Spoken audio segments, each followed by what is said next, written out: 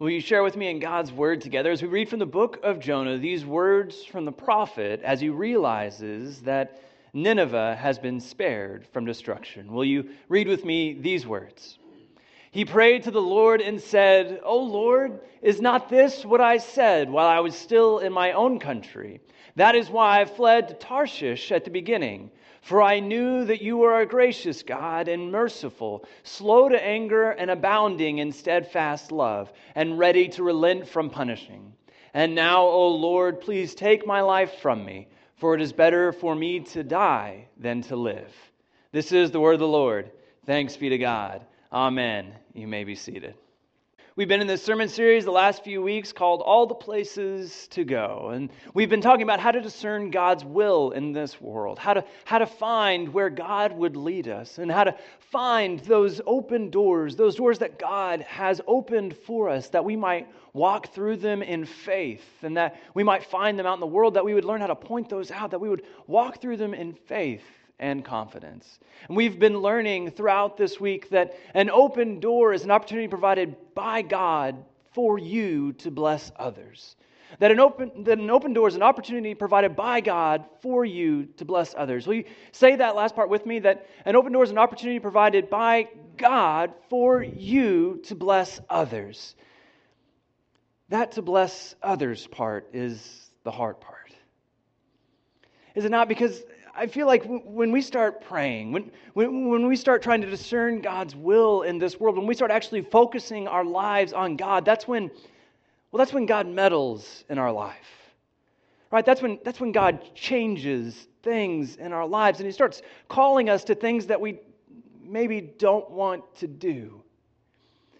Maybe God is calling us to live well below our means that we might bless others. That maybe God is calling us to give up a week of our vacation, that we might spend it in mission or at camp with kids. Or maybe God is calling us to leave this job or to go to this place, to maybe move out of our neighborhood into this neighborhood of people who are really in need. That when we start praying for God to lead us in our lives, what we find is that God actually does it. And it's in those opportunities, it's in those times that many times we want to say no. Right? No, Lord, I'm good. No, God, no, thank you. You're actually asking for the person down the street. No, God, that's not me. I think it's interesting that many times our vocabulary includes the words no God, right? No God. That if we actually believed that God was leading us, then we might actually do what God is telling us. That if we were to be able to tell God no, then we might actually not be listening for God. That there are many times when we refuse, when we say no. But why? Well, I think one of the reasons is that we feel we're inadequate. We feel that we're not good enough to do the thing that maybe God has called us to. But there's good news in that. Because I'm not good enough. You're not good enough. None of us are good enough.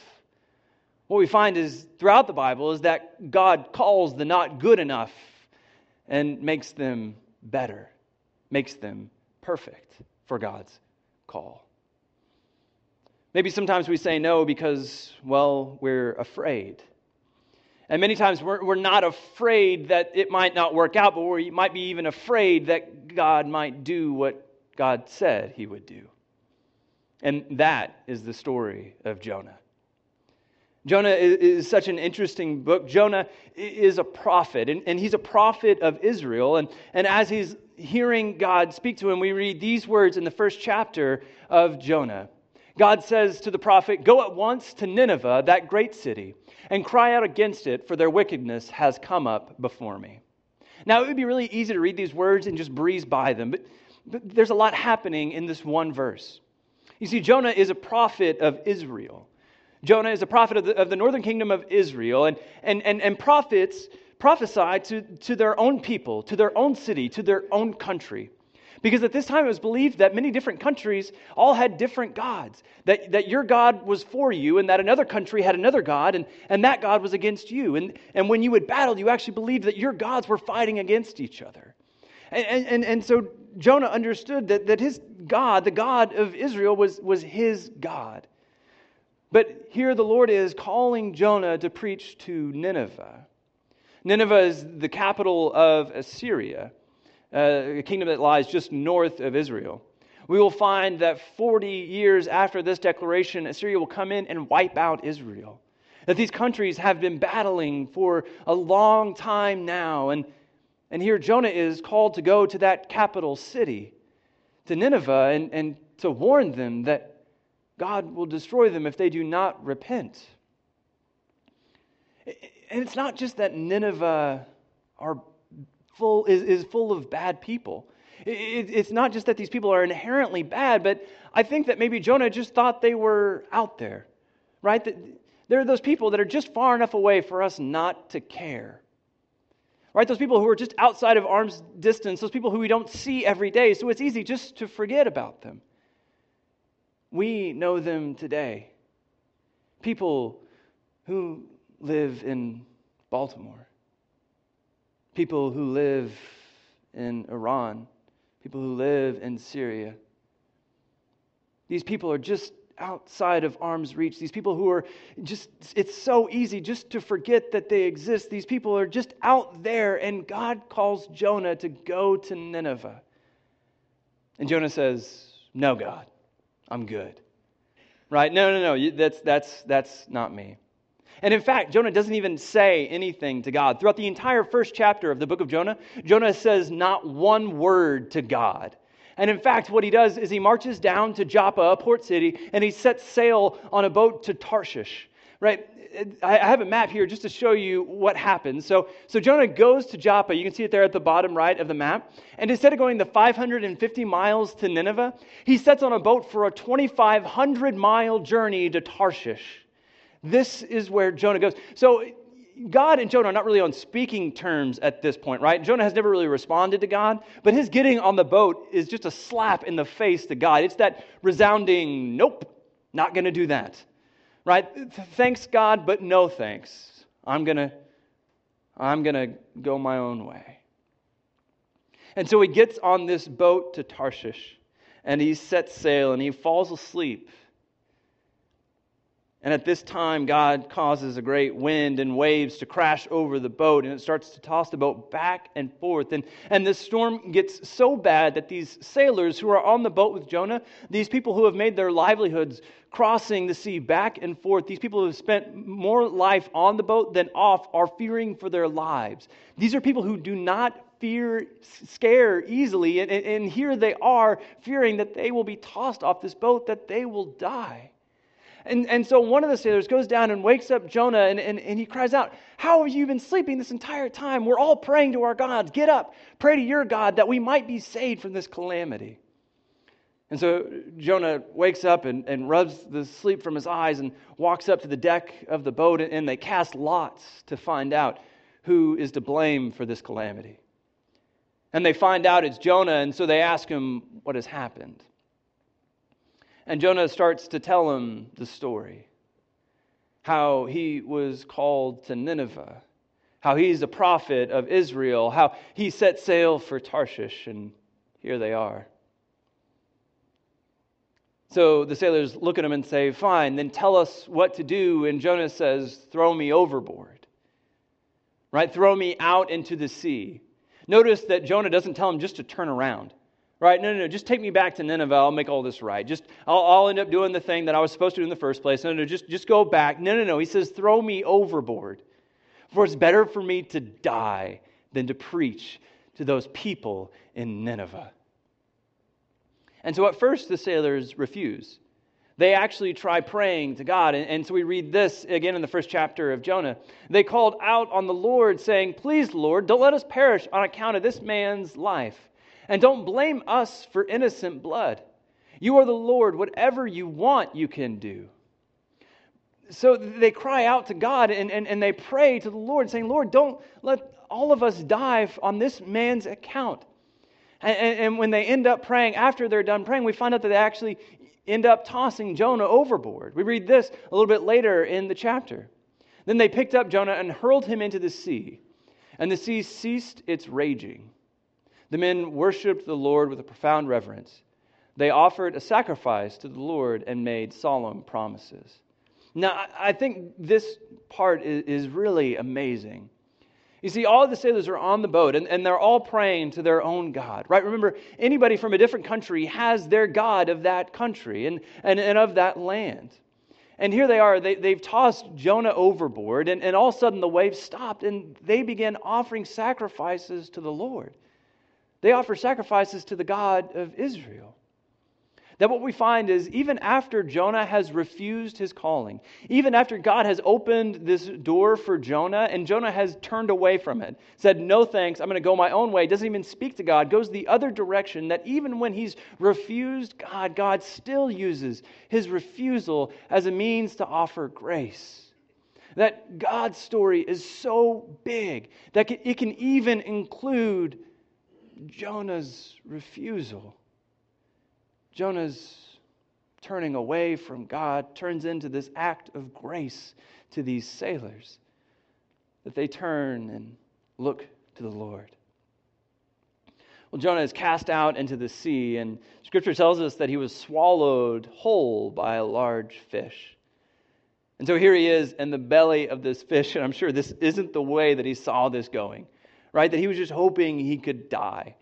Just let me die, God, and just let this be over with. And what we find is God keeps offering grace after grace after grace, that he's not going to let Jonah off this easy. A large fish comes by and swallows him whole.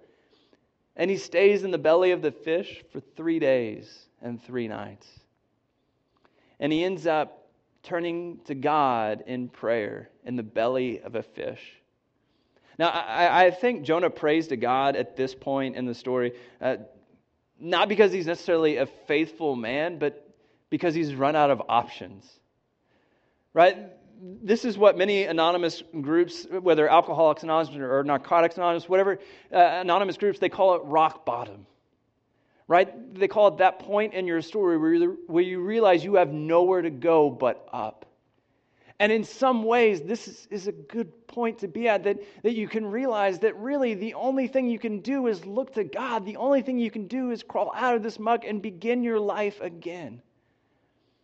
And Jonah starts praying to God simply because he's hit rock bottom. And he looks up and he prays to God. And he cries out this prayer, this beautiful prayer about redemption, about love, about how even in this moment, even in the belly of this well, he says, even in the depth of Sheol, this place of death, God, even there you find me. Have grace on me, God. And so 3 days and 3 nights he spends in the belly of this fish, and he ends up getting thrown up onto the shore by the fish. Covered in muck now, he begins his trek towards Nineveh. He begins this march toward this city that he doesn't want to go to, covered in all of this filth after this long journey, this time that he's spent just rebelling from God again and again and again. And here he is reluctantly marching into the city. And we read these words in the book of Jonah, chapter 3, that Jonah began to go into the city, going a day's walk. Now, earlier in the passage, we learned that Nineveh was 3 days' journey across. So Jonah goes really just as far as you can get in by counting being in the city, right? He goes a full, just 1 day's journey, and he cries out probably the lamest sermon in the entire Bible. He cries out these words, 40 days more and Nineveh shall be overthrown. That's it. The capital of Assyria, full of hundreds of thousands of people, all of these people crammed into the city of Nineveh, and all of them are called to repent. God says, you need to go there and tell them that they will be destroyed if they don't turn from their ways. Jonah, you really got to do something good if you get in there, because really these people are headed for destruction. Jonah, you've got to turn them around, and all he says is 40 days more, and Nineveh will be overthrown. And then he turns around and he starts marching back out of Nineveh. And on his march back out of Nineveh, he realizes that these people are really repenting. That even the city officials and the peasants, that even their animals are fasting, that all of these people are putting on sackcloth and ashes, this sign of repentance, this sign of turning away from something bad, turning to something good, that all of these people start repenting. And as he's marching out of the city, he's thinking, well, it's too little, too late. Right. This isn't going to help, guys. You're just making it worse. And as he's marching out of the city, he heads east of the city, up on a hill, so that he can watch the destruction of Nineveh. Finally, right, what he's been waiting for this entire time, God just cast fire and brimstone and meteors and whatever else on this city. God, I'm ready. I'm watching now. And as he sits there and he waits, he realizes that God isn't going to do it. That God has actually heard their cries of repentance, that God has actually offered this city, this foreign city of Assyria, these people of Nineveh, God has offered these people grace. And instead of celebrating, Jonah laments. He said these words that we read together. That, Lord, this is exactly why I was still in my own country. I didn't want to come. That this is why I fled to Tarshish at the beginning, for I knew that you were gracious and merciful, slow to anger and abounding in steadfast love. But now, Lord, take my life from me. I've tried to die several times before and you wouldn't let me do it. Lord, take my life from me. Then God causes a plant to grow up over Jonah. That while he's on this hill east of Nineveh, God causes this plant to offer shade to Jonah. And Jonah relaxes a bit, but then a worm comes and eats the plant and it dies.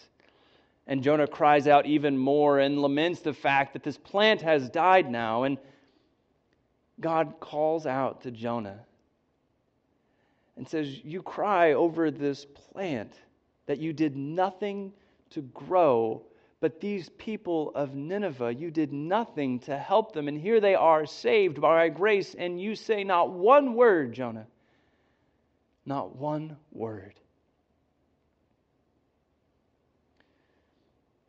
Jonah laments the grace of God for one reason: because it's not fair. God's grace is not fair. Early Christians, when they started following the way, made many parallels between the character of Jonah and Jesus Christ. That Jonah ran away from the call of God, but Jesus was baptized in the Jordan. When he came out of the river, the Spirit of God descended like a dove upon him, and all heard this voice of God saying, "This is my beloved, my Son, with whom I am well pleased."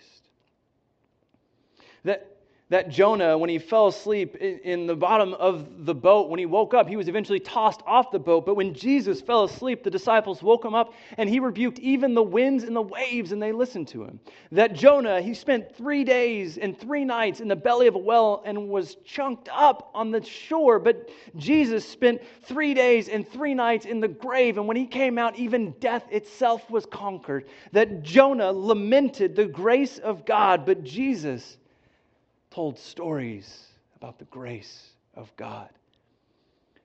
Because when Jesus was a boy, they read to him Deuteronomy. When Moses turned to the Hebrew people, and Moses was talking about this land that they would go to, this land full of milk and honey, this land of plenty. And when Moses talked about this land, he said, when you get there and you plant your crops, when you gather those crops, leave the corners for the widow, the orphan, and the alien. And when you plant vineyards, when you spend all of this time out in the garden, day in and day out, whenever you spend this time in the garden cultivating these beautiful grapes, take one sweep through. And all those grapes that you've left behind on that first sweep, just leave them there for the widow, the orphan, and the alien. And at this time, all the Hebrew people are looking at Moses going, "What? Why? We've spent all of this time. We spent all of this time on these crops. Why would we leave it for these people who have done nothing to earn it?"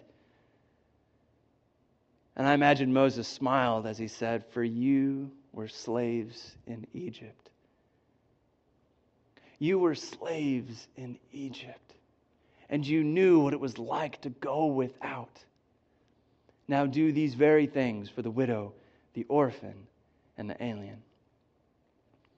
That when it came time for Jesus to fulfill his ministry, when it came time for Jesus to talk about the kingdom of God, what it would be like if actually God reigned on this earth, when it came time for Jesus to tell stories about the kingdom of God, he would talk about this grace as a son. The younger of two brothers who would go to his father, and he would say, "Father, I know that when you die, I'll receive an inheritance. Right? We'll sell some of the land and I'll receive some portion of it, and my brother will receive the rest. But Father, go ahead and sell it. Right? I want it now. I can't wait anymore. I've been waiting for this for a while now. Just go ahead and sell it and give me my half." And the father does it. And the younger brother takes it out and he squanders all of it. He squanders all of this money on whatever he wants. He spends this part of his life just doing whatever he pleases, not considering anybody else's wants or needs. And it gets to a point at which he's feeding pigs. And he gets so hungry that he even eats the slop that he's feeding the pigs. And he gets to a point at which he's so low that he's hit rock bottom, that he has nowhere else to go but up, that he thinks to himself, "Even my father's slaves have it better than this. I'll go back and I'll give him this speech. That Father, I've sinned against you and against your household, and that I would even be considered a slave in your house." And so the younger brother starts his journey home. But what he doesn't know is that his father each day has been standing on the porch. And he's been scanning the horizon, just hoping, just praying, just waiting for his son to come home. How many times did he go out there and stand on that porch, and the sun would rise and set, and he would turn around and go back home thinking, just maybe tomorrow he'll come, that maybe tomorrow he'll be there on that horizon. And so he goes out and he stands on the porch one more time, and he looks out on the horizon, he scans back and forth until he sees his son marching back home. And his son is muttering this speech to himself: "Father, I've sinned against you and against your house, and I would be lucky to be even considered your slave. Father, I've sinned against you and against your house, and I would be lucky to be considered even your slave." And before he can even reach the house, before he can even get there, his father runs out to meet him. And before he can give them this speech that he's prepared his entire way home, before he can say a word to his father wraps his arms around him, gives him a kiss on the cheek, puts his signet ring back on his finger, throws a robe over his shoulder. He brings him back home, and he tells all of his servants, "Stop everything you're doing. Whatever it is, it's not that important. Go kill the fatted calf. We're throwing a party tonight, for my son was gone, but now he's back. He was dead, but now he's alive. My son was lost, but now he's found." And they throw this party for this younger son. And while they're inside having this party, the father comes out to see the younger son coming back in from the field. And the son is angry, for he's heard what's happened. And he yells at his father. And he says, "This son of yours came back home and you killed the fatted calf. You didn't even give me a young calf to celebrate with my friends." The father says, "We had to celebrate.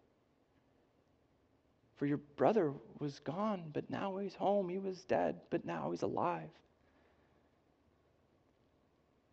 The brother laments to his father,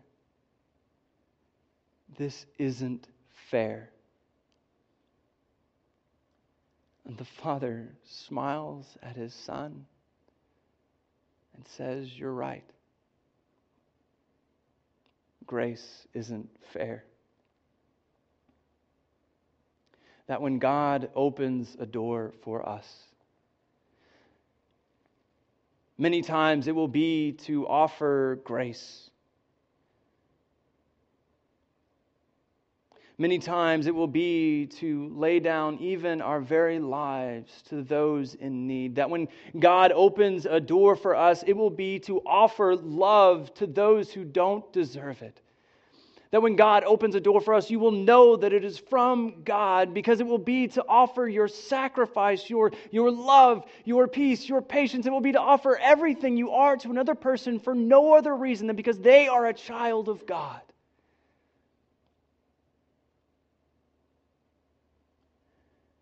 May we say yes. Amen.